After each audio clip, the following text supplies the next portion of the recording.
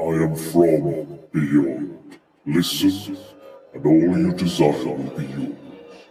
Welcome to Spider-Dan and the Secret Balls. Prepare for battle.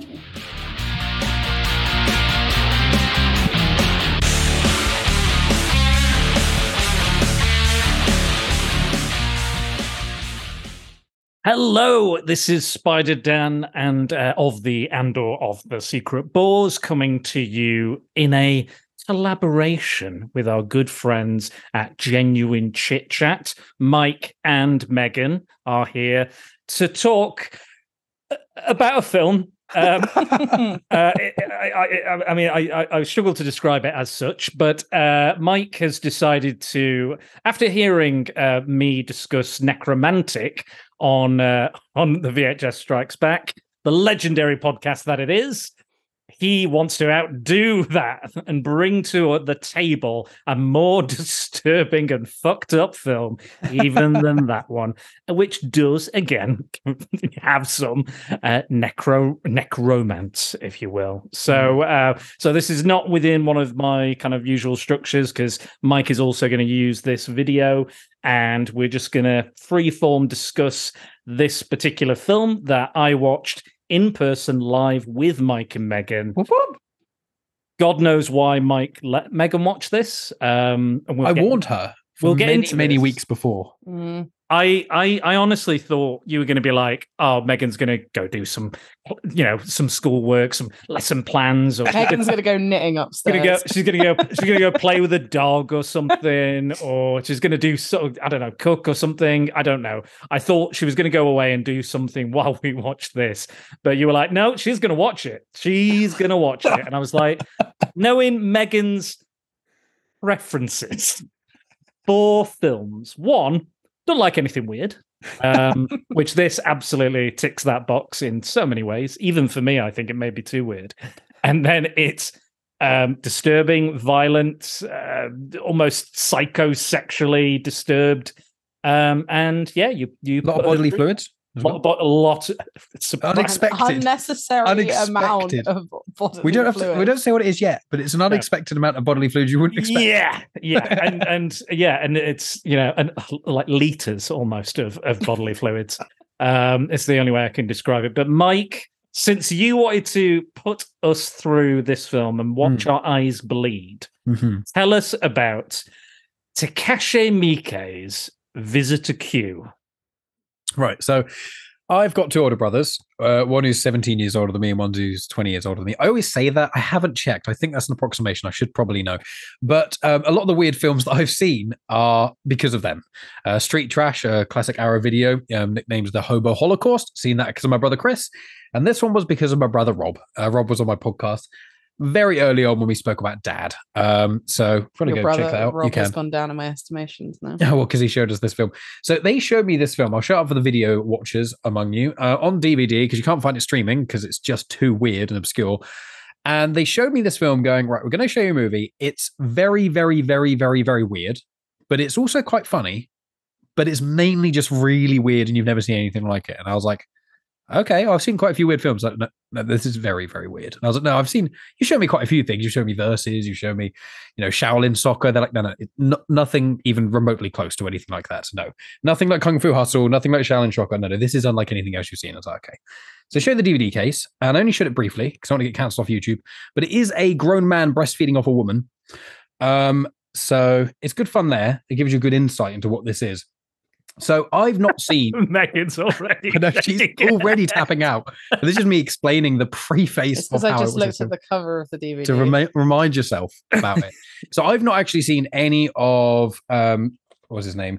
Takashi Miike. Takashi Miike. I always read it as Mike, but someone elongating the mic because clearly I'm culturally insensitive and egotistical. You wish it was your name. Anyway, so he made Ichi the Killer, which are probably his most famous films. I say films because there's an anime one and a live action one. I've seen bits and pieces of that. Probably just the Chelsea Smile parts, which are probably the most horrendous parts. But I've seen those, and I know you've seen Audition, Dan, and then this week you spent a bit of time watching more of his stuff. But I didn't know anything about him. In fact, I think I saw parts of Ichi the Killer after this, but I don't know anything about it. And after watching it, I watched it just with my brother and stuff. And then a few months later, I was talking to the guys about it, my friends at the time. This was when I was in college. This was about 10 years ago. And I was telling the guys about it. And I was saying about the film, blah, blah, blah. And they're like, oh, should we watch it? And I was like, well, we can, but you're not going to want to finish it. You're not going to get through it probably. We can give it a go.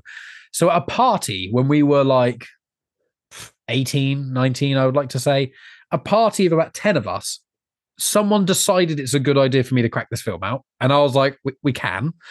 So we did. And no one there finished it, apart from my mate Bradley, who's also been on the podcast. I think he either borrowed it or something, or he'd watched it prior or something. But he's seen the whole film. I've seen the whole film. No one else has. There's a scene with the microphone, and that's where they tapped out. Yeah. And I remember that being really early on. It's not. It's like half an hour, 40 minutes with a microphone. He gets sexually assaulted. Yeah. Okay. Yeah, that one. So that's a preface to this film of how I got around to seeing it. And there's a clear umbrella scene, which my sister-in-law absolutely adores the scene. She thinks it's hilarious. And she bought a clear umbrella just because the scene made her laugh so much. So if you're willing, Dan, I'll give the synopsis according to the back. Please tell us how this DVD sells this film to other people, please. And just to clarify, on the front, the only quote for the film is, in air quotes, thoroughly deranged, which isn't actually a compliment. That's the best thing anyone said about this film, is it's just deranged. It's like, that's not actually when I hear, hey, a film's really deranged, it's like, I want it. No. So I got this film. I'll read out the blurb on it. With Dead or Alive, he created one of the most bone-jarringly explosive opening sequences ever filmed. With Audition, he delivered possibly the most disturbing ending of all time. Now, with Visitor Q, Miike Takashi has managed the impossible. He has outdone himself on both counts. When shamed reporter Kiyoshi Yamazaki visits one of Japan's many comfort houses to make a documentary about sex and violence amongst the nation's youth, he is somewhat surprised to encounter his nubile daughter. Soon after, he meets Q, an enigmatic stranger, and invites him to visit his family home. Upon entering this dysfunctional world, Q sets about teaching each family member a unique and special lesson. But will he succeed in creating domestic harmony? Outrageously perverse and truly unique, this transgressive experience will leave you shocked and stunned as it railroads taboos like there's no tomorrow. It was a different fucking film. I know. Only half of that's real. He doesn't invite Q into the house. Q smashes over the head with a rock twice and then is just there. Also, like, okay, let's start with the opening of this film, which goes on for a while. It goes on for quite uncomfortably this a long film's time. 86 minutes. Referencing back to the nubile daughter. Yeah, so it's 86 minutes long, guys. So with this film, there's only about an hour of probably actual stuff they wanted. Yeah. Have you ever fucked your dad? Basically, that's you know what, Megan, you tell us how this opening scene goes. First of all, I'm going to say I'm normally quite neutral. I'd say I'm fairly neutral. The whole right. The whole thing is. It's all right. Yeah, exactly.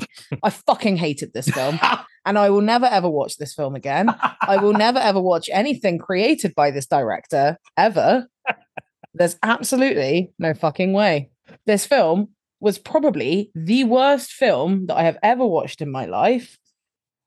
And at one point I was close to tears because of how much I was hating it. I had to take Willow out to the toilet because it was too much. We paused it so that you didn't miss it. Oh, thanks. Yeah, thanks. Basically, the film starts with with a black screen with some writing on it that says, "Have you ever fucked your dad?" And then it's got the dad of this family who has seemingly entered one of the many custom houses, and he visits his nubile daughter, which makes me feel sick. There she is. There she is. Yeah. And he's like recording her, and then they fuck. I didn't even know he was making a documentary. That's why he went in. No, there. I didn't know that. I had no idea. It's so unclear. It's really weird. Like, it has that opening line, which again it comes up on the screen in text. Do you ever fuck your dad? And it feels like it's like a 13-year-old going, ever fucked your dad? I bet you have. Ever sucked off a dog? Made a dog baby. Hashtag dog baby. Hashtag dog baby. Never forget. Hashtag never forget. But it's and it goes kind of straight into it, and it's like I will say this weirdly, it kind of feels quite similar to what a film I covered earlier this year that Mike put himself through as well, which was Cannibal Holocaust, which is this kind of, it's shot digitally, so it's shot with absolutely no fucking budget. That's why it looks so like, digitally like shit, and the quality's not very good. And it was kind of an experiment, apparently. This is what I've read. I can't say whether this is true or not. But it was an experiment to see what they could do on a low budget using new digital filming technology. And they decided to make this. So we have this kind of documentary almost like feel. And I think that's why some of that violence and some of the rape or all this other kind of horrible shit that's going on feels so visceral. Is because it feels like it's real, or it's almost like a snuff film. So and there's moments where I didn't. It's meant to be a black comedy, but it's very much the blackest of black comedies. It's like 99% black, 1% comedy. Yeah, and I can see. It's he's known. Takashi Miike is known for being very extreme and is very chaotic and is kind of trying to say something with this violence. He's not just doing it for, it may feel like that sometimes, that it's violence for violence sake, but he is trying to get at something, like Cannibal Holocaust or Necromantic before it. The artist is trying to say something through these acts of violence, because I think if it was just violence, then we would turn off, and most people would just turn this off anyway, I think. Yes, so, from my experience, that does happen. Yeah, and again, I can completely understand if you're not comfortable with these kind of things or seeing them, like Megan wasn't. Like, even I was a bit like, fucking hell. I did warn you guys. I want to clarify. Yeah. I didn't trick these guys to go, here's a cool, wacky. I was like, this is the most disturbing film I've ever seen. Me and Megan read the back of that DVD case, and we had no idea what we were going to see. No, that DVD case is fucking lying to you and lying to everybody who's ever seen this film. So yeah, so I think there's something here, and I think there is a kind of a message, but we'll probably get into that a little bit later. But yeah, basically about 15, 20 minutes of a dad. He's recording the whole thing. He's recording this experience like a documentary filmmaker. He's like a reporter, or he used to be, and he's basically just pays to have sex with his daughter. And has sex with his daughter. And it's really slow and awkward. Yeah. And all of it, from the start to even the sex itself. And it's a room full of basically mirrors as well, isn't it? Yeah. And it's just really awkward and uncomfortable for ages. And it makes me think a little bit of The Room. Because when you talk about this film with someone, because inevitably some of our respective listeners are going to go check out this film like they did with Cannibal Holocaust and Necromantic and stuff. When you say The Room. The Tommy Wiseau film. Right, because there's also a film called Room, which is a very, very different film. I've read the book to that. The Room by Tommy Wiseau. And the thing is, with that film, probably the only two similarities between this film and that film, awkward sex scene, and the fact that when you explain what this film has in it to people, they watch the first 10, 15 minutes and they go, this isn't the film you were talking about. I said, no. Get past the first 20 minutes and the whole film makes far more sense. Now, there is, in my opinion, a coherent storyline in this film. I just think that there's so much extreme, taboo, horrendous stuff going on around it.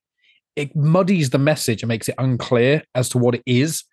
And even reading that, and when there's a YouTube video, Dan, that you showed me, which I'm going to make you put it in your show notes now. So, I was going to do it. Sorry, anyway, don't worry. I was going to do it. Sorry, force that down. But when they were talking about the film and things, they compare this to another film by Takashi. But when they're talking about it, there is a plot, and I think different people interpret how deep that plot is differently. I think it's quite a thin plot in itself, but there is something there. But I think that if you took away all the taboo stuff of this, it's barely a film. It feels like, although he is somewhat trying to tell a message, and I think it makes me think almost like a warped version of like Seven or the Seven Deadly Sins. It's not quite, but I almost feel like to conceptualize this film, you'd also almost have to go, here's 7 really horrendous taboo things. How do we link them together and make it into an actual narrative? That's almost how I'd interpret this. And I want to clarify, even though I made you two watch it, I do not recommend this film to anyone. No. I only did because everyone made such a fuss about Necromantic. I was like, I I can't even Necromantic's got nothing on Visitor. Necromantic has one really taboo thing, which is having sex with dead people. This has that. It's not even the main part. That's like a side bit. One thing that happens in this film. This guy just happens like a to comedy bit. It is. The end, isn't It's it? literally- Well, that's the after joke. the initial bit of it, Hmm. it then becomes somewhat comical. But Well, you were laughing. I remember you laughing. that's after I took the break outside. Yeah. Yes, yeah. But I think at that point it's quite clear it's a comedy as well. It's not just horrible shit. the last third is completely different. It's I think- it's absolutely bonkers, the last third. Yeah, the last part of it, I think just because of how insane it is, it made me laugh more. The fact that you both were laughing, I personally feel like this film has zero redeeming qualities about it whatsoever. I cannot express to you how much this film affected me. I fucking hated it. I know, my love. No, But I'm proud of you you. don't bloody know. I did warn. I want to clarify No, you before people think I'm You abusing did not Megan. warn me to the extent of what this I said film it's got was. every taboo you can think of in it, and probably some you can't. I did Maybe- say that. Maybe Megan can't think of that many taboos, Mike. She's an innocent. She's I'm an innocent. I'd forgotten like half the stuff in this film. Like I remember the liquid scene the most, and the abuse, and the heroin addiction, and the sex with the daughter, and the microphone scene. But that was it. And I've just listed like 5 things, which in themselves, if in any of those elements was in its own film, that would be the main talking point of the film. I kind of laughed when the dad finishes early.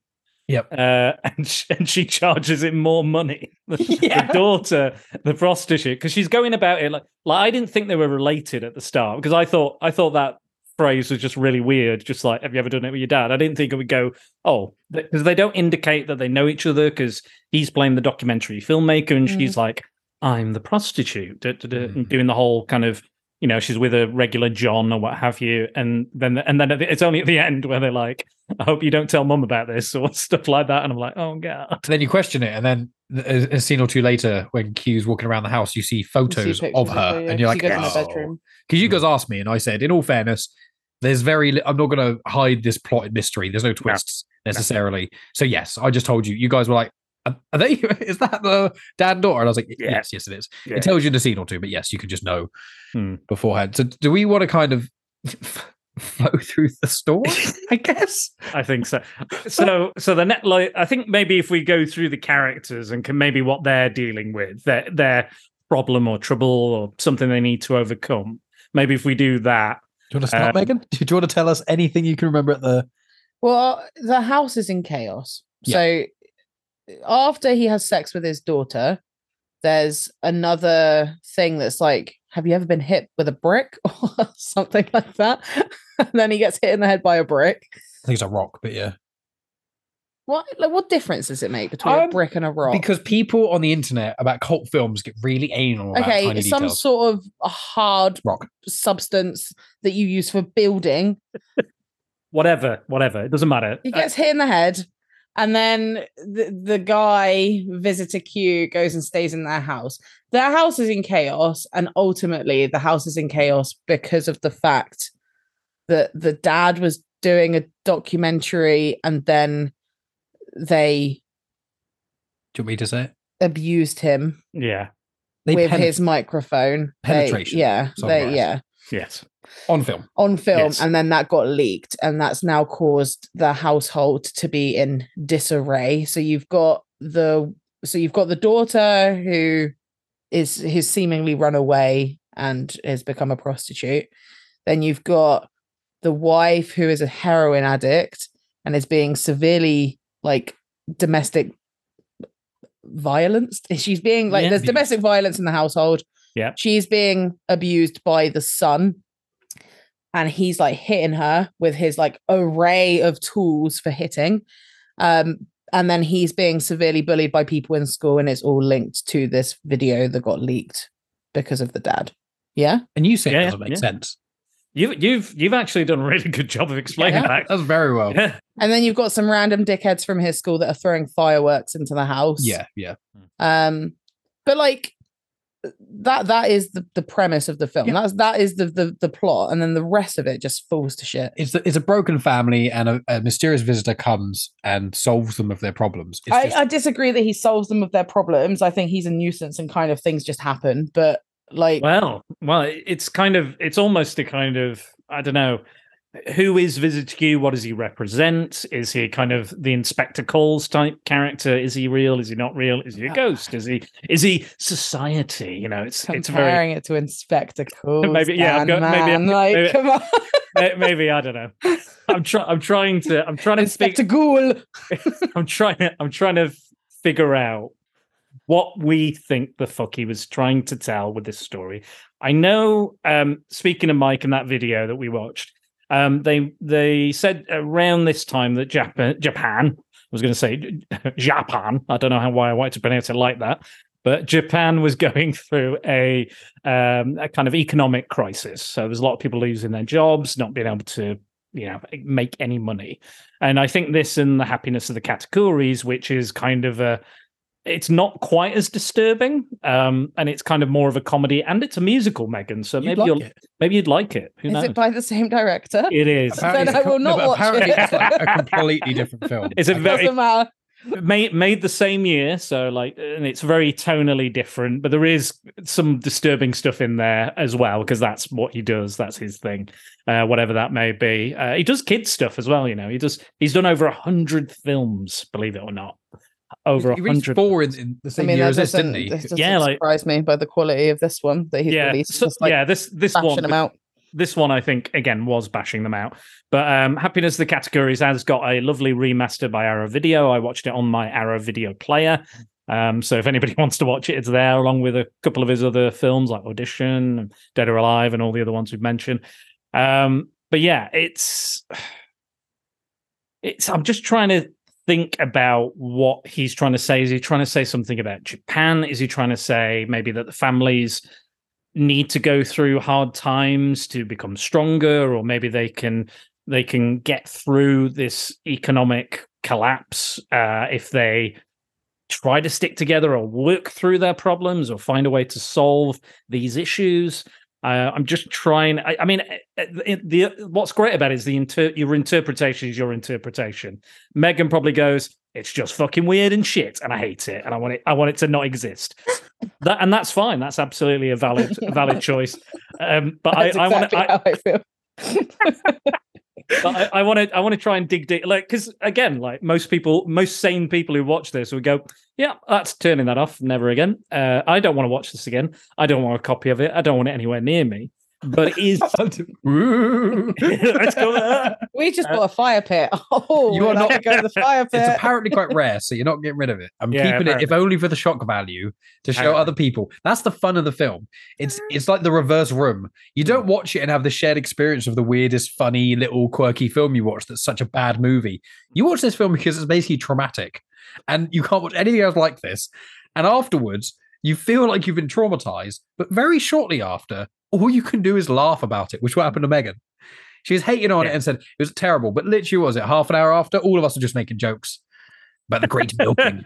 But yeah, that's the last part of the movie. Well, it happens quite a few times.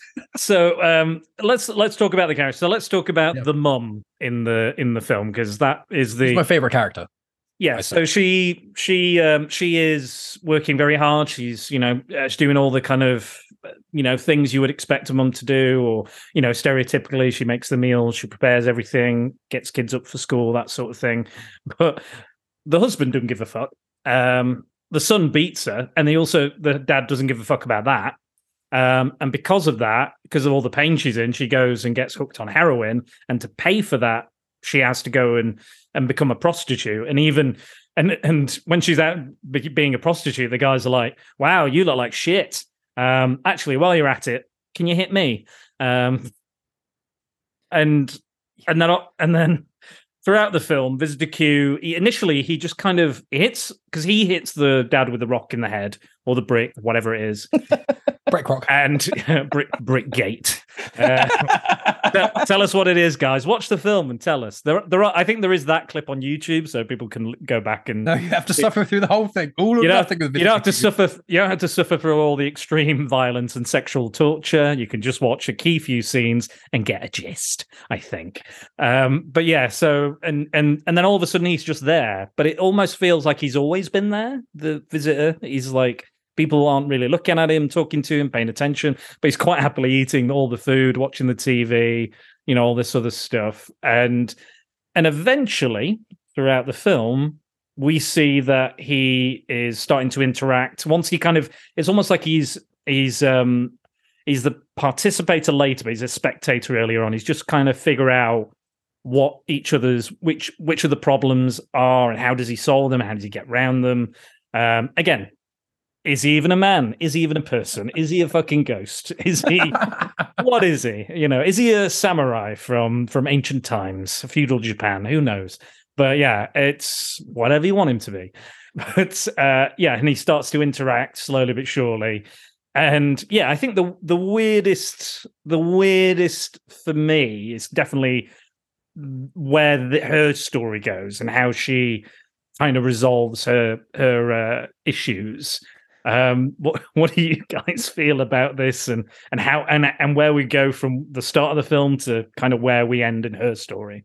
I think she's kind of the core of the family. I think Q's mission, in my interpretation, is kind of when people, especially families, are in a rut with each other because of poor communication or anything, you need a third party to come in and kind of what's the term? Moderate almost. It's not the right term. There's another one, but I can't think what it is. A mediator. Like an intervention or something. Yeah, intervention mediator was the word. So both of you, gold star. Basically, yeah. So he was like, you need someone to come in and kind of mediate to allow people to communicate. But because these guys are so extreme in their issues, Q's kind of elements into things are an extreme version. It's just kind of making them each look at themselves. And they each essentially have one thing happen to them. And it, relatively speaking, cures, in air quotes, what their issue is. And I think the mum is the absolute core of the family unit. Once she's starting to be abused, once she's the one who starts to suffer, it seems to kind of splinter and cause everyone else. And it seems that once she heals, that's when the rest of the family kind of heal as well. So I feel like maybe the mother is literally trying to show she is kind of the stereotypical, air quotes, standard kind of version of what a mother's role can be in a family, and I think that she's probably the only character who's not insufferable, apart from Q, because he has like no speaking lines and he just smacks people and milks them. But she's just like, she's trying to help the family. She's being abused by her son. The dad's not paying any attention, and obviously she's going out. He's also having an affair. He's also having an affair with the daughter as well, and also the other one, the mistress. I wasn't talking about the fact that he had sex with his daughter. No, I was talking about the fact that he was sleeping with his secretary of someone that he works with. I think it was like, I think she's also a reporter. Yeah, she's a reporter, and he gets to. Yeah, sorry. And I think that the grossest part of this whole film for me is actually when the wife smells his penis and can tell he's had sex, and obviously we know as the audience that smell is his and her daughter. That for me is actually the grossest part of everything that happens. I'm like, that's horrendous. Just the thought of that is just vile. But do you not think that's the worst part? No, I think it's vile. The thought of that. I mean, that's gross. There's I think there might be worse. That's just gross to me. It is gross, but the rest of it is either so extreme or so silly that it kind of bounced off me. But that's my interpretation. Yeah, that's there's other stuff we'll get into. Wait, you, Megan. I'm not very good at interpreting films at the best of time, especially when they were films that I didn't really enjoy. I've always struggled with film interpretation, and poem interpretation has always been something that I'm not very good at. I distinctly remember her having very large nipples, though. Yes, the biggest nipples I've ever seen. Well, yeah, not just the areola; it's the actual. Yeah. No, the actual nip. That proper thick. Thick nip, but then we know why, because she all of a sudden Hugh starts kind of coming onto her, and then he starts kind of massaging her breasts, and you think, oh, this is going to be like a sex scene. It's like, no, he starts physically milking her, and she starts she's a cow. Like she's a cow, yeah. Yeah. I mean, she's groaning and enjoying it. She's enjoying being milked. Yeah, she's, and I feel like this is, in a way, it's a way for her to get her maternal power back, in a sense. Yeah, it's either that or self-pleasure. It's one of the two. Some it's maybe just reconnecting her with those maternal roots or maternal instincts that she has, because her fucking son is a fucking shitbag and beats her up, and she doesn't feel particularly maternal to that, or into the way he's treating her. And yeah, it starts off and eventually she starts to kind of do it herself, and it gets her off the heroin. She stops taking heroin because she gets more pleasure out of this. And then much later we get the very infamous scene with the clear umbrella, and Visit Q is just there, just watching her do it. She's in like a raincoat or something. I think, I can't remember what she's wearing exactly, but it's not for long. And again, she just is now going to town with the milking so much. There's like a consistency with the amount of it, isn't there? Yeah, it's almost like a flood. There's like in the it's kitchen. Like a flash flood, because the kid eventually goes in there, doesn't he? Yeah, I think, does he drown in it? No, he just lays in it. He does like an angel. He does like a snow angel out of his mum's so fucking weird. liters of breast milk that's also starting to curdle as well. So it's I might check the plot. I might check the plot synopsis of that in a little bit, just see if he did die or whether he's still alive. He does. I think the end of the son doesn't die. No, I think the end of it is they all survive and they're all okay. We'll get to that as well. But yeah, and she's enjoying herself so much that she comes. Female ejaculates. I don't know what the correct phrase is. Makes Kleeman? I don't know. Kleeman? Well, no, she orgasms, but obviously there's a point where she's milking herself and you're watching all the milk squirt out, and then you're also watching just a lot of water coming out of her puddles, and and yeah, she's like mixing together. She waterfalls, everyone. She waterfalls. Yeah, sure. She's heavily squirts. However you want to describe it. While lactating. Yes, that it causes her to very much enjoy herself.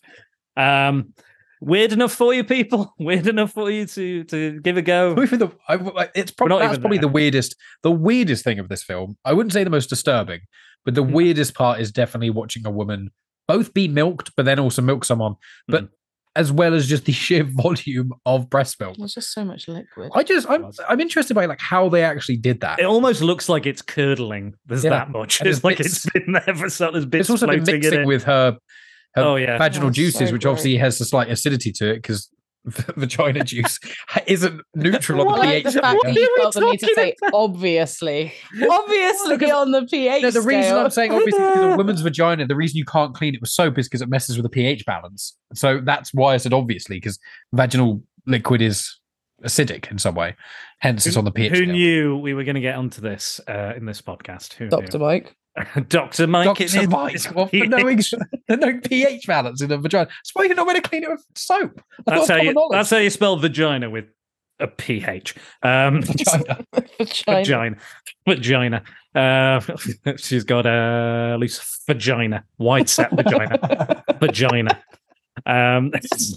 Let's talk a bit more about the dad as well. So he's obviously lost his job. But he sees his son's getting bullied. So obviously the son is having some issues, and he's taking that frustration and out of on his mum, and like there's bits where they tie him up and like, you better do a shit. Come on, why aren't you shitting? And he's, and that's his issue again. But the dad is like, he's almost like retreating into like a digital kind of documentary world. Like he has to be separate from his own family. He's like, he has to be disconnected from it to even deal with him not providing to the family and not being able to kind of just, I don't know, kind of figure out what he's going to do and how he's going to do it. And he has to kind of step away and go, okay, this is now a documentary. I'm following my son and we're going to see how he solves the bullying and what we do.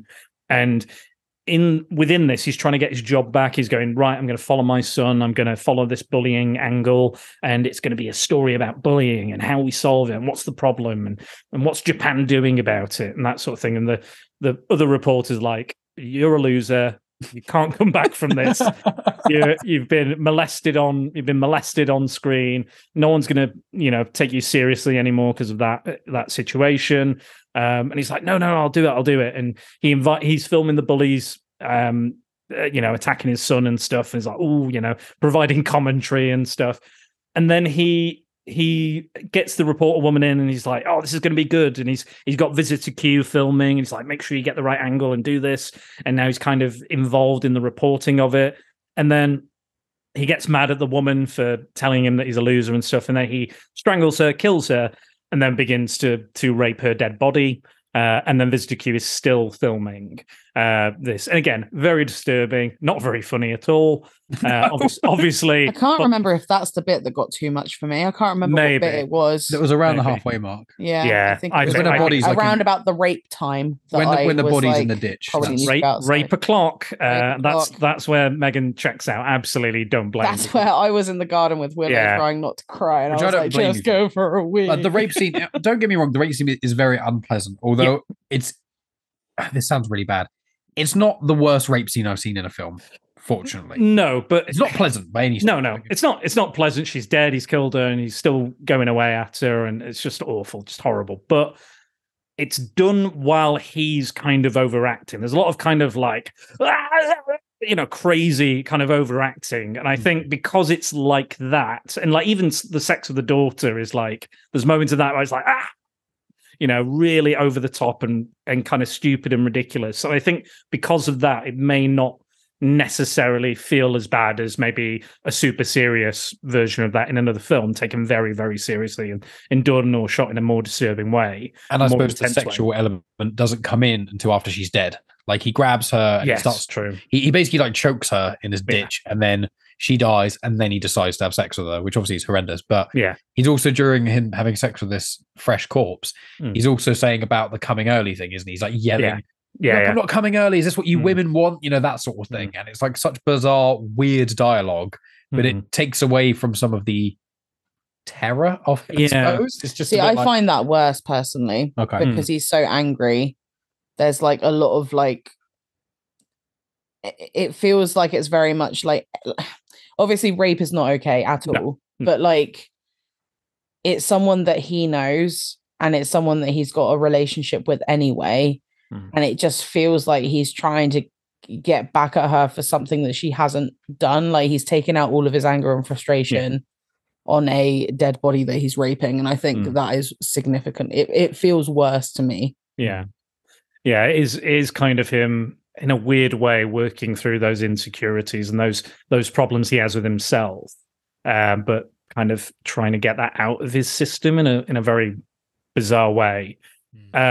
And then he takes the body back to, this is towards the end of the film. Like during this, the son is still being bullied, and the bullies shoot fireworks into the house. Like every night, almost every night, they are shooting these fireworks in. And the dad again is filming it, and he's saying stuff like, "I don't know how a father is supposed to feel. I don't know what I'm supposed to do, or how do I react to this? This is my beautiful wife. This is this. This is that." And during that scene as well, that's when the wife gets the confidence to kind of stand up to her son, because she goes out of the room, because he throws like a hot bowl of food at her or something. She comes out. There's this big cucumber or aubergine. She gets a knife and starts like going, "I'm going to cut your dick off, son," and then throws the knife into the ground and is like, "Don't fuck with me." So she's finally got that confidence back. But and the dad's kind of like, how am I supposed to be a father? How do I manage this and this, almost post-traumatic stress, I guess, in a sense, that he's kind of dealing with. But we then kind of get to the end. He and Visitor Q are trying to hide the body in the garden. And again, because he feels like liberated sexually, or he's got his masculinity back or something, and he's like, "Oh, I'm gonna have sex with her again," and he goes to have sex with her, and then he's like, "Oh, you're getting really wet for me. You're not dead. You're getting really wet, and this is amazing. This is the best sex I've ever had." And then he finds out she's not getting wet. The body has voided its bowels, and it's just like, "Oh, it's shit. This is shit." He literally wipes his hand comes up and it's got shit all over it, covered in shit. He's like, "This is shit. This is shit," and still having sex, and then so this gross.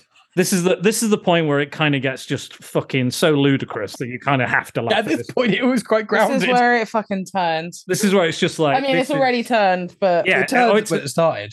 I think from the get-go, this film had turned. But we get to a point where, again, I'm not sure what happens to the son, but I'll double check in a sec. And the bullies arrive. They're beating up the son. No, sorry. Before that, we have visitor Q, the mum. Because rigor mortis is set in while he's having sex with the body, he gets stuck in the while inside the body. That's my favorite part of the film is when he gets stuck, and it becomes like a slapstick, like Three Stooges thing, because they're all trying to get him out of this body, and they're like slapping on, they're putting him in the bath, and they're slapping on like creams and stuff, and they're all kind of working together.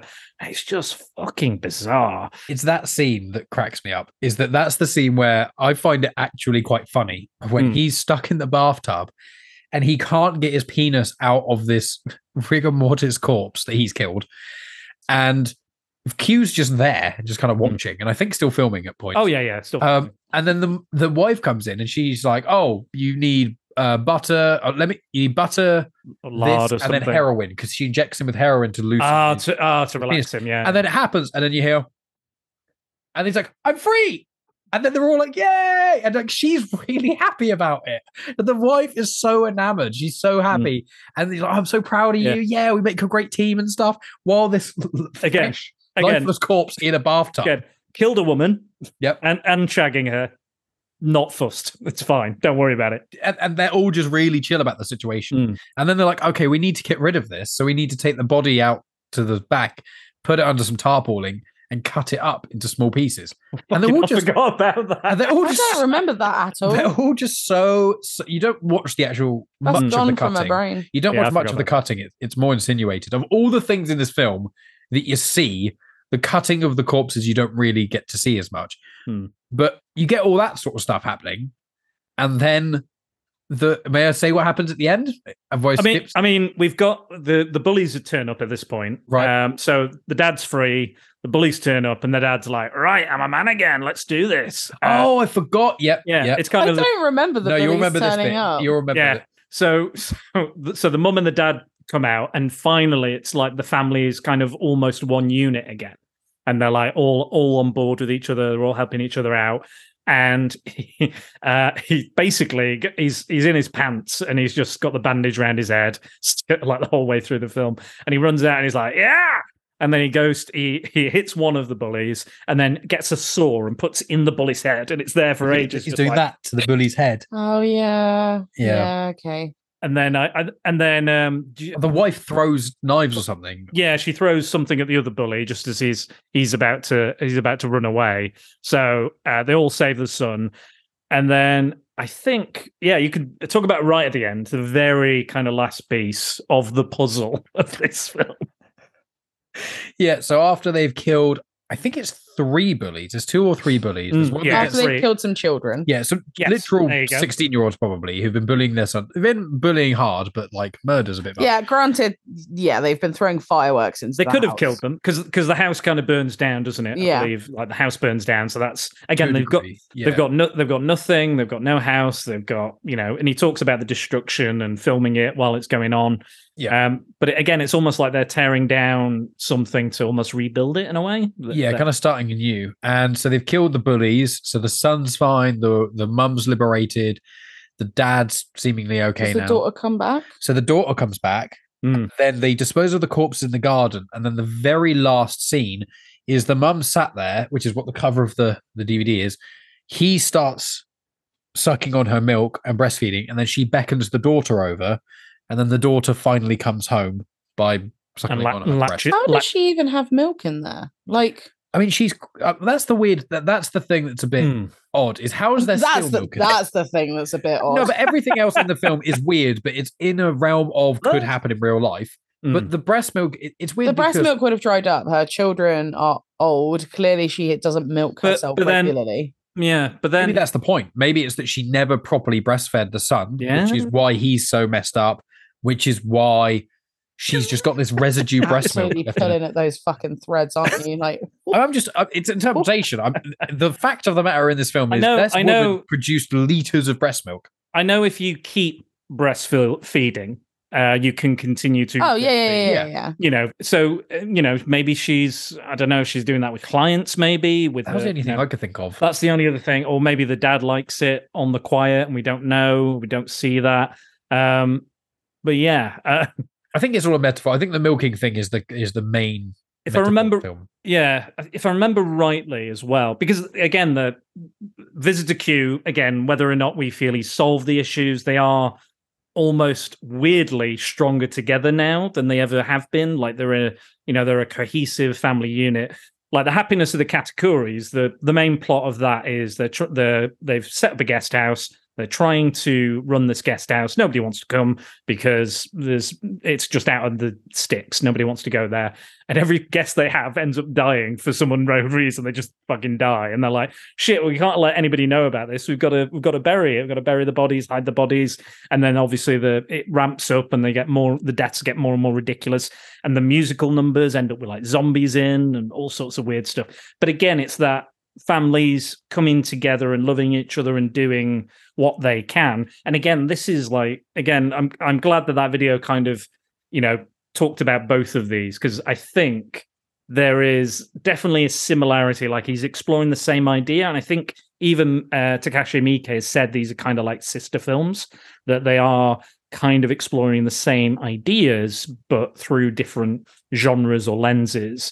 Again, Happiness of the Katakuris is much more funny. It's got musical numbers. It's ludicrous and ridiculous and weird. It looks better as well. Like, I don't know how he made the both in the same year. Yeah, one of them looks like it was made 20 years before the other one. Well, again, Happiness of the Katakuris was not shot on digital, but was, and also had a bigger budget. So that's why, and it's been remastered since. Visitor Q is not since. That's why it still looks a bit shit. No one wants to remember. And nobody wants to remaster it because they're like, who'd remaster this? Who'd even watch this? Why do I want to see milking in high definition? Why would I want to see any of this in high definition? I don't want to see milking in standard definition. What is going on? But yeah, I think also Visitor Q meets Miki, and I think he bashes her head in with the rock or a stone or brick or what? Brick gate. I think it is a rock. Whatever it is. But I'm pretty sure, because they definitely meet, because I think he's the instigator of her going home, because she says, kind of finally had enough. Because she's not really in the film. She kind of bookends it with the beginning and the end. We don't see her in between. But yeah, so I think that's kind of everything. So can we run through the taboos we've got? So we've got incest is what it starts with. Mm-hmm. Then you've obviously got violence, because hitting the head with a rock. Sure. Then you've got the domestic violence. Mm-hmm. Then you've got the heroin addiction. Then you've got her selling sex to someone she's not related to. Mm-hmm. Then you've got does the milking happen after that? Then you could, I guess, drug addiction could be a taboo as well, I guess. The heroin, like injecting as well. Yeah. Well, you've got the fact that the dad is doing nothing when his son is being bullied. Yeah. You've got that. Then neglect. Yeah. And then you've got, then there's obviously more abuse sprinkled through the film, where the son keeps throwing the mum through walls, murder, hitting her with that stuff. Yeah. Yep. Then you've got murder, and it sounds bad. I don't know if is it rape if the person's dead, or is it just necrophilia? It's still rape. Well, there's no consent, but does it class as necrophilia? Still rape. Okay, it's not good, whatever it is. It's very wrong. Necrophilia, and then you've got the great milking of 2001.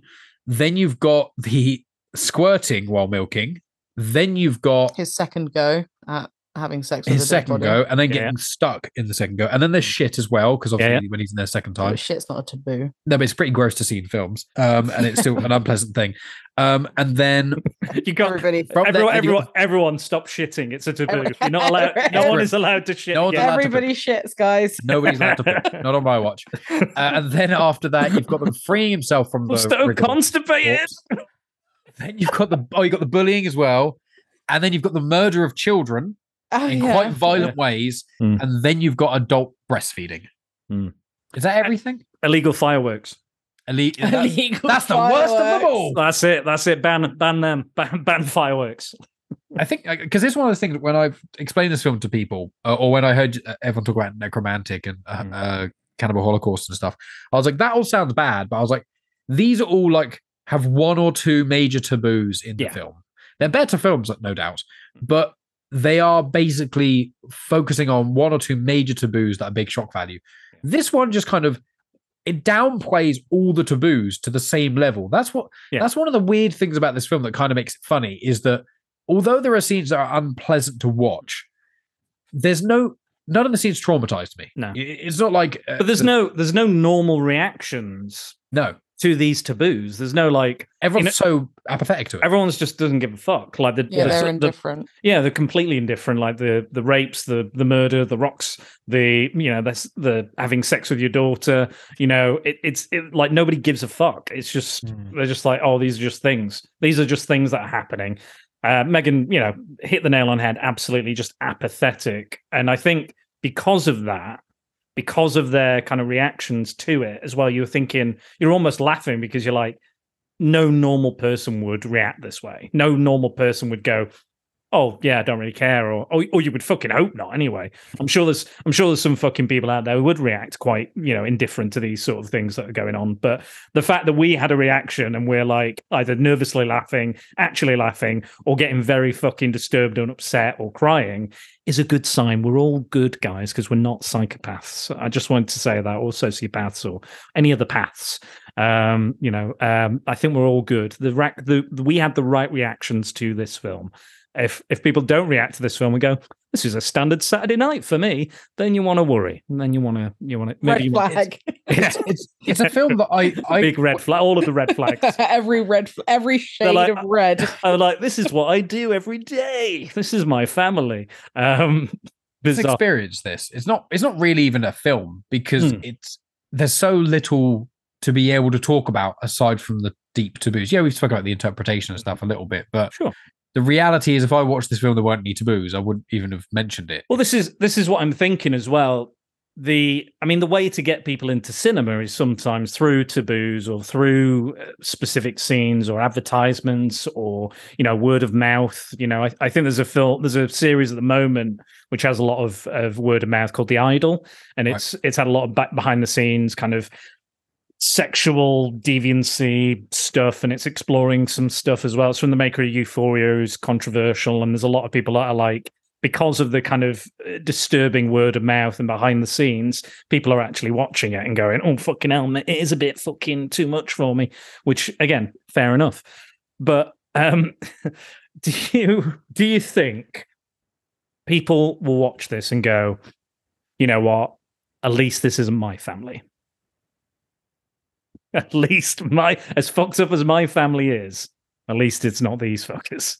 I think even with this is generally speaking, I'd say to generalize certain elements. I feel like when a family has severe problems, severe, like every family's got skeletons in their closet and issues and things. Sure. But when there are things that literally destroy the way a family unit operates, usually it's due to one or a few cases of severe substance abuse / addiction, and or usually one person being domestically violent. Usually. So I think that this is kind of going, let's think of every taboo that affects a family and put it all into one place.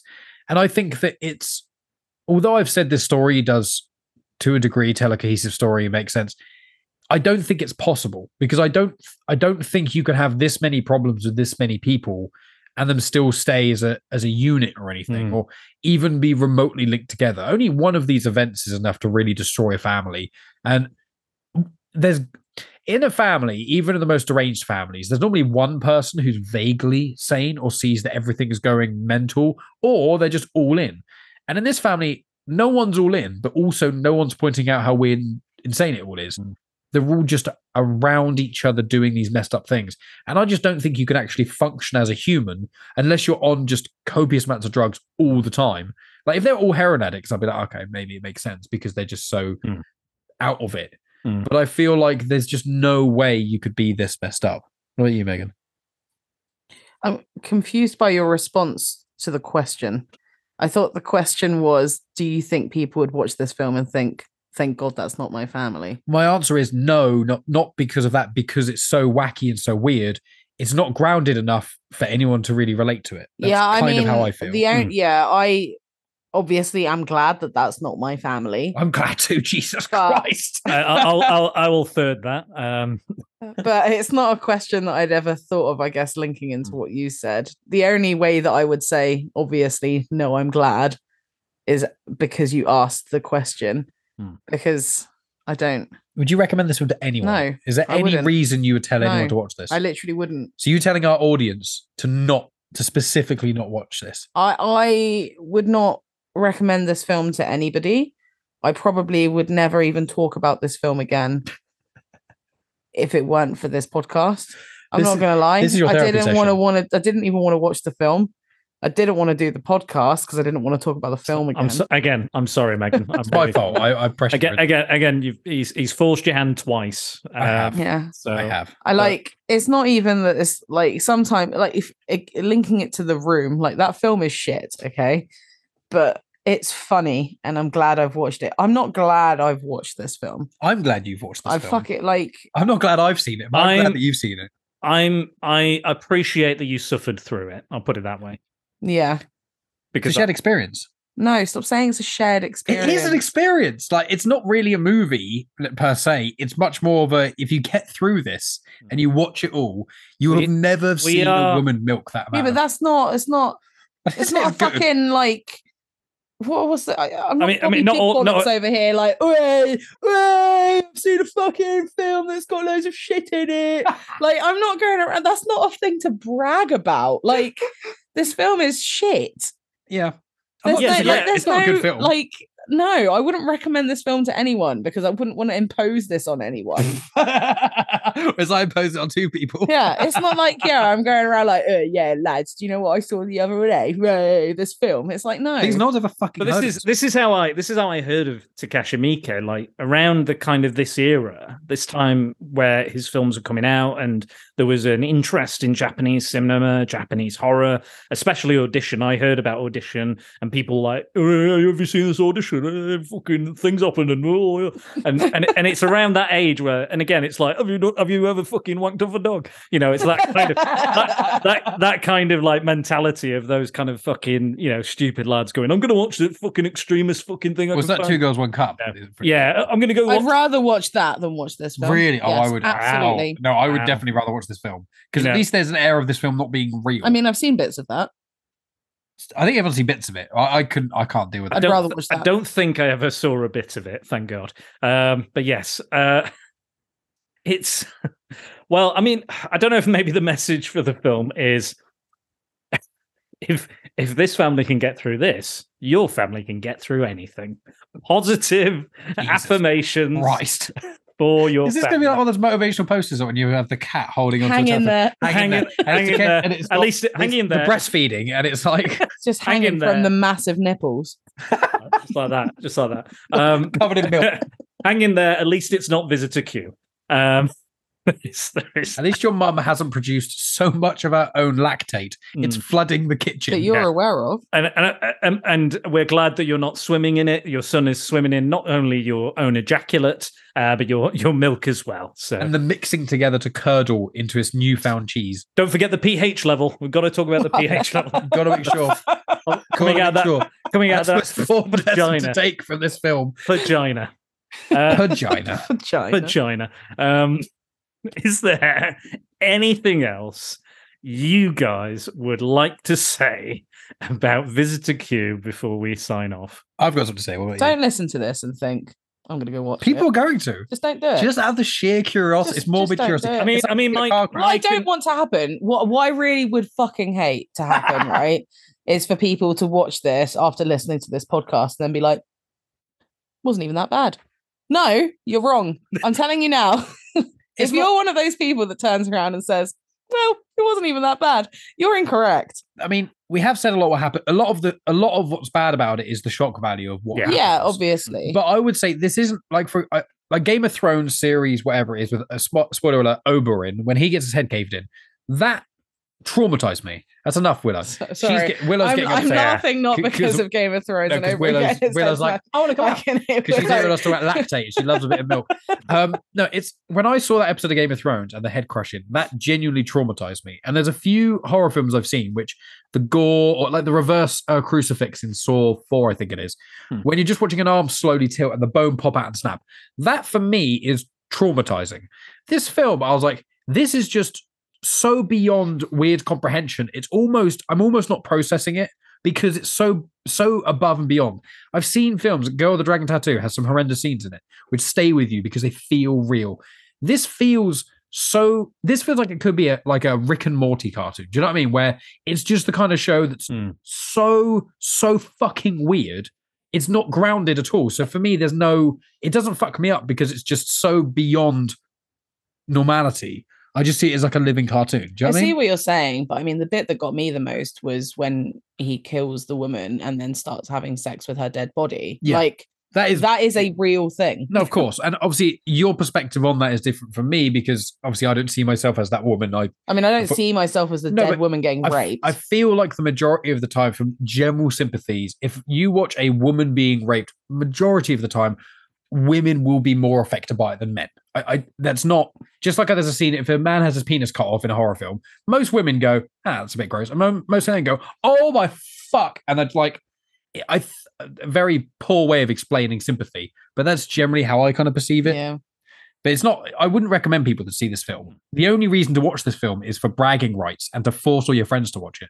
No, don't be proud of yourself. Don't be proud that I'm just saying, like, what bouncing off bragging, right? No, what Spider-Man was saying. Some people like to gloat about the most fucked up films they've seen. Yeah. Obviously, I haven't because I've never mentioned this film before on a podcast. I've never mentioned it to Megan before this. I just thought Necromantic, and because Dan, we wanted you to come stay with us, which you were a delightful house guest. The film you can't find anywhere. Not the condition. You can't find anywhere. That wasn't the condition for Dan to come to Southampton. He better watch this disturbing fucking film. I mean, to be fair, it was part. He better come down during the train strikes. Yeah, it's like forever to fucking get. You can't find it anywhere. You cannot find the film. If anyone manages to find it, I'd be genuinely surprised. But I can't even supply it or anything because literally just on a DVD I've got. I will say, watching Eurovision was a very good palate cleanse. It was, wasn't it? It was. We watched it during Eurovision. Well, not during Eurovision. We watched it that's a very different thing. That would have royally destroyed one of my favorite things on this planet. I'm glad we watched it. I kind of knew we were going to watch it. I said to Mike, I was like, we don't have to. We can always do it again. He was like, no, you've got to watch it. We've got to watch it all in person together. And I was like, it's fine, Mike. We can do it later. You know, we can record it. We can watch it and then record it, whatever you want to do. And he's like, no, we've got to do it. Shared experience, shared trauma. Obsessed with the shared. We are now forever linked together through this film. And Shall I make us friendship bracelets? out of your own breast cheese. Yeah, I'll make some cheese out of my breast milk that doesn't exist. Get pregnant. Have a kid, make your own breast milk that you'll squirt down with an umbrella. I've got the umbrella, yeah. I'll get the clear umbrella. Dan's ready. Dan's, as long as he's covered by the umbrella, doesn't have to taste it. And then we'll make him watch me. Can we put like a tarpaulin down or something? We'll get a blue one. I don't want to ruin my rug. Yeah, that's the last thing you want. But yeah, if you feel you need me for that shared experience, I'm okay. I'm all right. I'm down for it. But yes, like again, shared experiences don't always have to be good. But at least we did it together. We suffered through it together. We supported each other. We laughed in the end. Some of us had a cry. Some of us squinted and was like, and winced because it was the thing that's really funny for me, and it's not like funny, haha, but like, because obviously when you came to stay with us, it was the first time that we'd met you in person. So I know on self-reflection that I was in a horrendous mood when we started to watch this film. And then I think back at it and I'm like, like you're like literally meeting this person for the first time, like in actual person. I was like, why were you so grumpy? And then I was like, now you're crying. I was like, what are you doing? But, I didn't think that. I thought you were, you came across very well. You were very welcoming. I didn't think you were in a bad mood. I'm sorry you were, but there you go. I also am sorry Mike made you watch it. Again, I didn't expect you to. And I was like, are you sure? I was leaving like, are you sure you want to, because again, Megan's taste. Weird and violent. The thing is that we know Megan's the star. You and I, even on our own podcast, absolutely. Megan's the star. In Comics and Motion, the number one question I get asked is Megan going to be in this podcast? Yes. But no, Yes. it's like listenership drop. Even I get questions. I'm like, when's Megan back on? I was like, which is why is Megan not on Discord? And it's never gonna happen. To be honest, like, do you want to be? Do you want to be? I got added to a new group chat today, and I was like, oh, okay. Another one I have to ignore. Perhaps. Yeah, no one have to bother Megan. By the way, Disney discussions, they're trying to contact you. They're trying to speak. Disney discussions is like the only one that I respond to. True, that is true. She is on there quite a lot. But Dan, are you glad you watched Visitor Q? Are you glad you experienced it? I mean, maybe not glad, but again, it's kind of like Cannibal Holocaust. It's not so like Necromantic. I recommended because I didn't think I would have to watch it, and then Dave and Chris were like, "Come on as well." I was like, "Fuck!" And then I volunteered. I've seen this one twice before. Let's do it again. And then Cannibal Holocaust. I was like, the director's died. It's kind of interesting. There's stuff around it I find quite interesting, so we'll do it. You'll never watch that film, Megan. And yeah, you won't. You absolutely. I can't even tell you what's in it. Yeah, I won't even tell you what's in it. Don't even listen to the podcast because it will be disturbing enough. But I would not recommend that. I wouldn't recommend Necromantic really. But I do see artistic merit somewhere in there, deep down on some level. Those parts across. But you gotta get through the mountains of ejaculate and breast milk to dive deep down into that abyss, get to the bottom of it. I think there is some sort of message in each of them, as subsumed is in it, in all their fucking taboos and things you absolutely do not want to get involved in. Megan, promise me you will never watch Cannibal Holocaust. I'm just. I promise you, I'll never. It will destroy you. It would very it upset me. It really upset me, and it stuck with me for quite a while. Cannibal Holocaust. It is not. That isn't the part that would upset you. Yeah, no, that's not. I don't even want to tell you because it will actually. We'll not say, but I think people would know which part, what parts, and why. Yeah, I don't even want to tell you why, because if I tell you why, that will actually upset you. Yeah. So it's better not knowing at this point. If you can't handle Visitor Q on a good day, you won't handle Cannibal Holocaust on your worst day or on your best day or whatever. Or on any day. Any day. You don't want it. Don't do it. Just don't do it. Don't even Google it. Don't even Google it, Megan. Don't even fucking Google it. If anybody mentions it, you shut that shit down and you go, no. I've been told I can't see this. I've been banned from it. It's not. Can't even talk about it. Can't talk about it. Get the fuck out. Stop it. It's not happening. Any other cannibal film, as long as it's not from Italy, I think you'll be okay. I think Italian filmmakers are fucked up. They're a bit mad. Quite a lot of snuff films, aren't they? I love it. I'm a little bit Italian. I like Italian filmmaking, but there's some things that they do, and certain laws, especially their copyright laws, are fucking stupid, bizarre. Megan, you and your people. You people and your rules for the copywriting. Yeah, exactly. You were there back in the late 30s and 40s. You were running that shit. Megan Mussolini. That is my middle name. No, it's not. It's not my middle name. And on that note, good night. Do we want to give our plugs then before signing off? Because it's going to be on both feeds. Yes. Well, it's going to be on both feeds. So it's going to be on yours. Tell us about that. Okay. Hey, Megan, do you want to tell people how they can find you? Instagram, Grits Gets Fit. Sometimes I post, sometimes I don't. You can also find me on Genuine Chit Chat's Patreon. And sometimes on other podcasts as well. I appear Disney Discussions. Places. This is true. Yep. Disney Discussions. Yeah, and that came out a couple of weeks ago. Yeah, I pop up here and there. Like a whack-a-mole. A whack-a-Megan. Like a whack-a-Megan. Don't physically whack her, because that's, again, we're going into Visitor Q territory. Don't get a brick. Don't get a brick people. Or a rock or anything like that, whatever it may be. Don't let Megan near a lactating woman, because she'll just go to town. I know where you can find Megan. Fucking miles away from any Cannibal Holocaust content. Yeah. Get the fuck away from it right now. Trying to find why I've hidden Visitor Q in the house because she's trying to burn it. I'm trying to put it on the fire. If you did do that, I would just buy it. I would just buy another copy. I would buy every copy. And burn them all. Don't do a book burning. It's a DVD. Hey.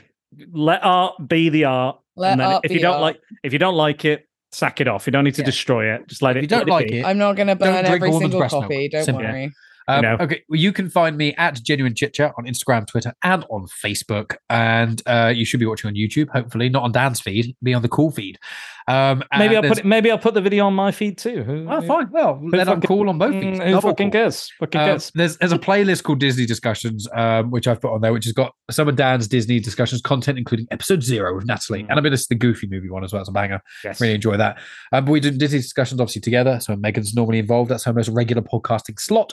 But if you want to support the show for as little as £1 a month, or you can give off a one-off donation at Coffee, you can do that. And then I will, if you do a one-off donation, I'll send you a handful of Afterthoughts episodes, which will feature Megan. Or if you subscribe to Patreon, you get access to the Patreon exclusive feed, over 170 episodes of Afterthoughts, and about 150 of them have got Megan in. So if you want to hear Megan tell me how much she hates films that I like, and you want to hear Megan put me in my place, because all my patrons say the best part about Patreon is listening to Megan and Mike argue with each other. And then Megan it's when everyone says the word argue, and I'm it's like, we really. don't really argue, but yeah. It's like bickering, but fun bickering. Yeah, It's like bickering. It's like Brickgate. Yeah, I mean, Dan's experienced how we actually are in real life. Most people we podcast with don't know what we're like in real life. In fact, the only 3 people that do is Scott Weatherly, you, Spider Dan, and Rhea, funnily enough. The only people who've met us in real life. So, because you put on such a false front when you're recording on the... Yeah, we're completely different people, aren't we? Totally different people. When the recording stops, it's like completely different person. Yeah. I have a different hair color when we stop recording. I was going to say my beard changes color. I was going to say I actually have a blue beard. But... There you are. There you lovely. But yeah, that's how you can find all my sort of wonderful stuff. Coming up to episode 200 of Genuine Chit Chat. So I'm doing a Q&A episode with Megan. Hooray. Hooray. And I will ask 300th release. I will ask some questions. What do you think? Why have you not watched Cannibal Holocaust yet, Megan? That would be my question. Because Dan told me not to. On the feed, I've been banned. On the feed of Genuine Chit Chat, it's actually going to be my 300th release, although it's my 200th episode, because I've done certain part 1 and part 2 episodes, and also a few things I've just posted on that feed when I haven't got other stuff to go on. But yes, friends, thank you for listening. On to Dan. And Dan, talk about your Patreon, because your Patreon's great. I like it a lot. It is. I don't probably do as much as I should, unlike Mike has got something out like every day. I mean, I use Megan as it's basically my excuse to get Megan to podcast with me and talk about films. If I say to Megan, what's your opinion on a film? She goes, yeah, it's all right. But if I put a recorder in front of her, then she'll suddenly start talking about it for ages. I was going to say she gave us a very succinct synopsis of this film. So yeah, brilliant. I highly recommend, if you are on Mike's Patreon, to check out the Spider-Man 3 episode. I think that is. I think it's on Comics Emotion now. Is it? A taster. It is on the Comics Emotion. Feed of Comics Emotion. Spider-Man 3 came out about a year ago. You get to hear Megan ranting about Spider-Man 3 for like 20 odd minutes. Not like it's a far different rant than this particular podcast that she went on. It's a whole different form of hate, which I appreciated. And I quite like Spider-Man 3 in some ways. So do I. I was kind of defending it. And Megan was having none of it. The funny thing is that I obviously was the one to say those words, and I also have listened to that podcast. I was the one to say those words. I am human person. Hello, this is Megan speaking. This is how you know it's not scripted. All this is all because she talks like a fucking robot sometimes. I am the one who says those things. Yes, human woman lactating. No, I have no recollection of what I said at all. You were drunk on power. Oh God, it's brilliant. I highly recommend. Anyway, speaking of Spider-Man, Spider Dan and the Secret Balls will host the next Disney discussion. So we're going to do underrated live action Disney films. I won't reveal what we're doing just yet. I'm sure one of us will do that online somewhere at some point. But we'll get there. We'll get there. We don't know when we're recording that, but sooner or later. I think we've settled on the films. We'll save it. We need a bit of a break because we all do the exact same thing where we don't watch any of the films to the week before. And then we have to watch four. And then we have to every night watch a film. Guess what? Another Disney film. And another Disney film. At least it's not Visitor Q 4 times in a row.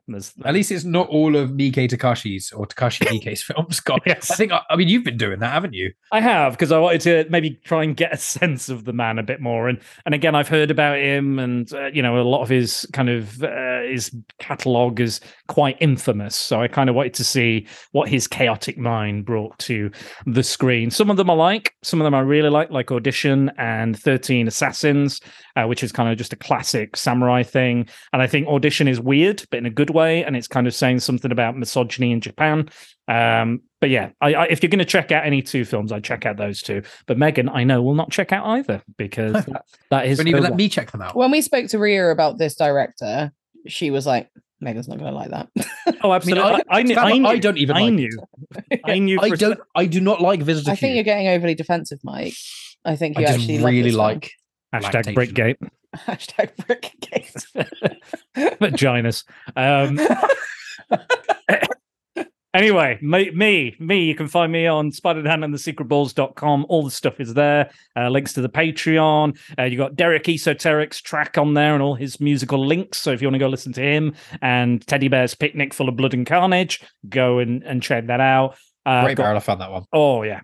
Absolutely banger with Math and various other guests that have been featured. Not me, but it's still good. Maybe he's just not got round to your episodes, Mike. Chill out. Well, it's the second most listened to episode of your feed. Oh my God, Mike, shut I up. only said that because bragging rights again. Bragging rights. All this. The only reason I said this because me and Dan had this jokey, like banterous back and forth in Discord about 9 months ago, and I think people in Discord weren't realizing that we were both just people messing with each other. People were like, "Are you guys actually okay?" No, no, it's fine. And we kept having to kind of say mean things as a joke, but then add in a vague compliment to prove we didn't hate each other. And one of them was Dan was like, "You're a prick and you shouldn't come on any more of the podcasts." But the one you did come on was actually quite high rated. So maybe it was just because I was giving you shit because of a couple of your guests reoccurring. And I was like, "What about me? That was it, yeah. More. You were like, yeah, that was the thing. You can't come on just twice. You can only come on twice a year. I've only been on once. Dennis has been on like 1,000 times. And Andy's come on like 1,000 times. Yes, but it's hard to find the time often to get people on. And at the moment, I can't fucking book guests, save my fucking life. That's okay. Anyway, go on my website. It's got everything you want to know, all the information, the podcast formats, blah, blah, blah. It's all there. YouTube, links, podcasts, all of the stuff. Go. It's a real hub, an exciting hub of activity on the World Wide Web. Ooh. And it's amazing because you don't. My favorite thing about Dan's podcast is films like this. You don't have to have seen the majority of content he tackles are either really well-known stuff in a lot of the Clone Wars, or they're really obscure stuff that you're probably never going to watch anyway. So you could just watch kind of whatever you want and listen to whatever you want, and that's one of the things I love about. And I think you've picked one here, Mike, that nobody will watch and that everybody will hopefully enjoy on this podcast.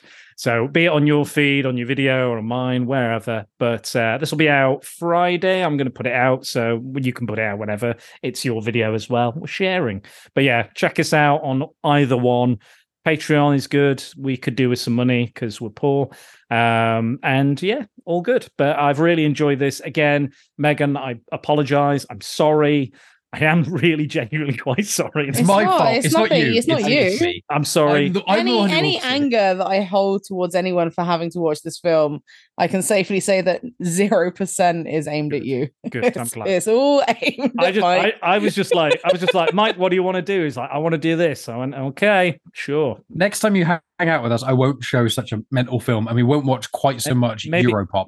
I'll tell you what I did watch the other day, Megan, that you might like, that I like. I watched Fantastic Beasts and Where to Find Them. She does like, all right. You like the film, but it's still favorite. I like the film. I think it's okay. I think the Fantastic Beasts franchise. Yeah, it's just a shame. My friend said, watch this one. None of the rest. Yeah.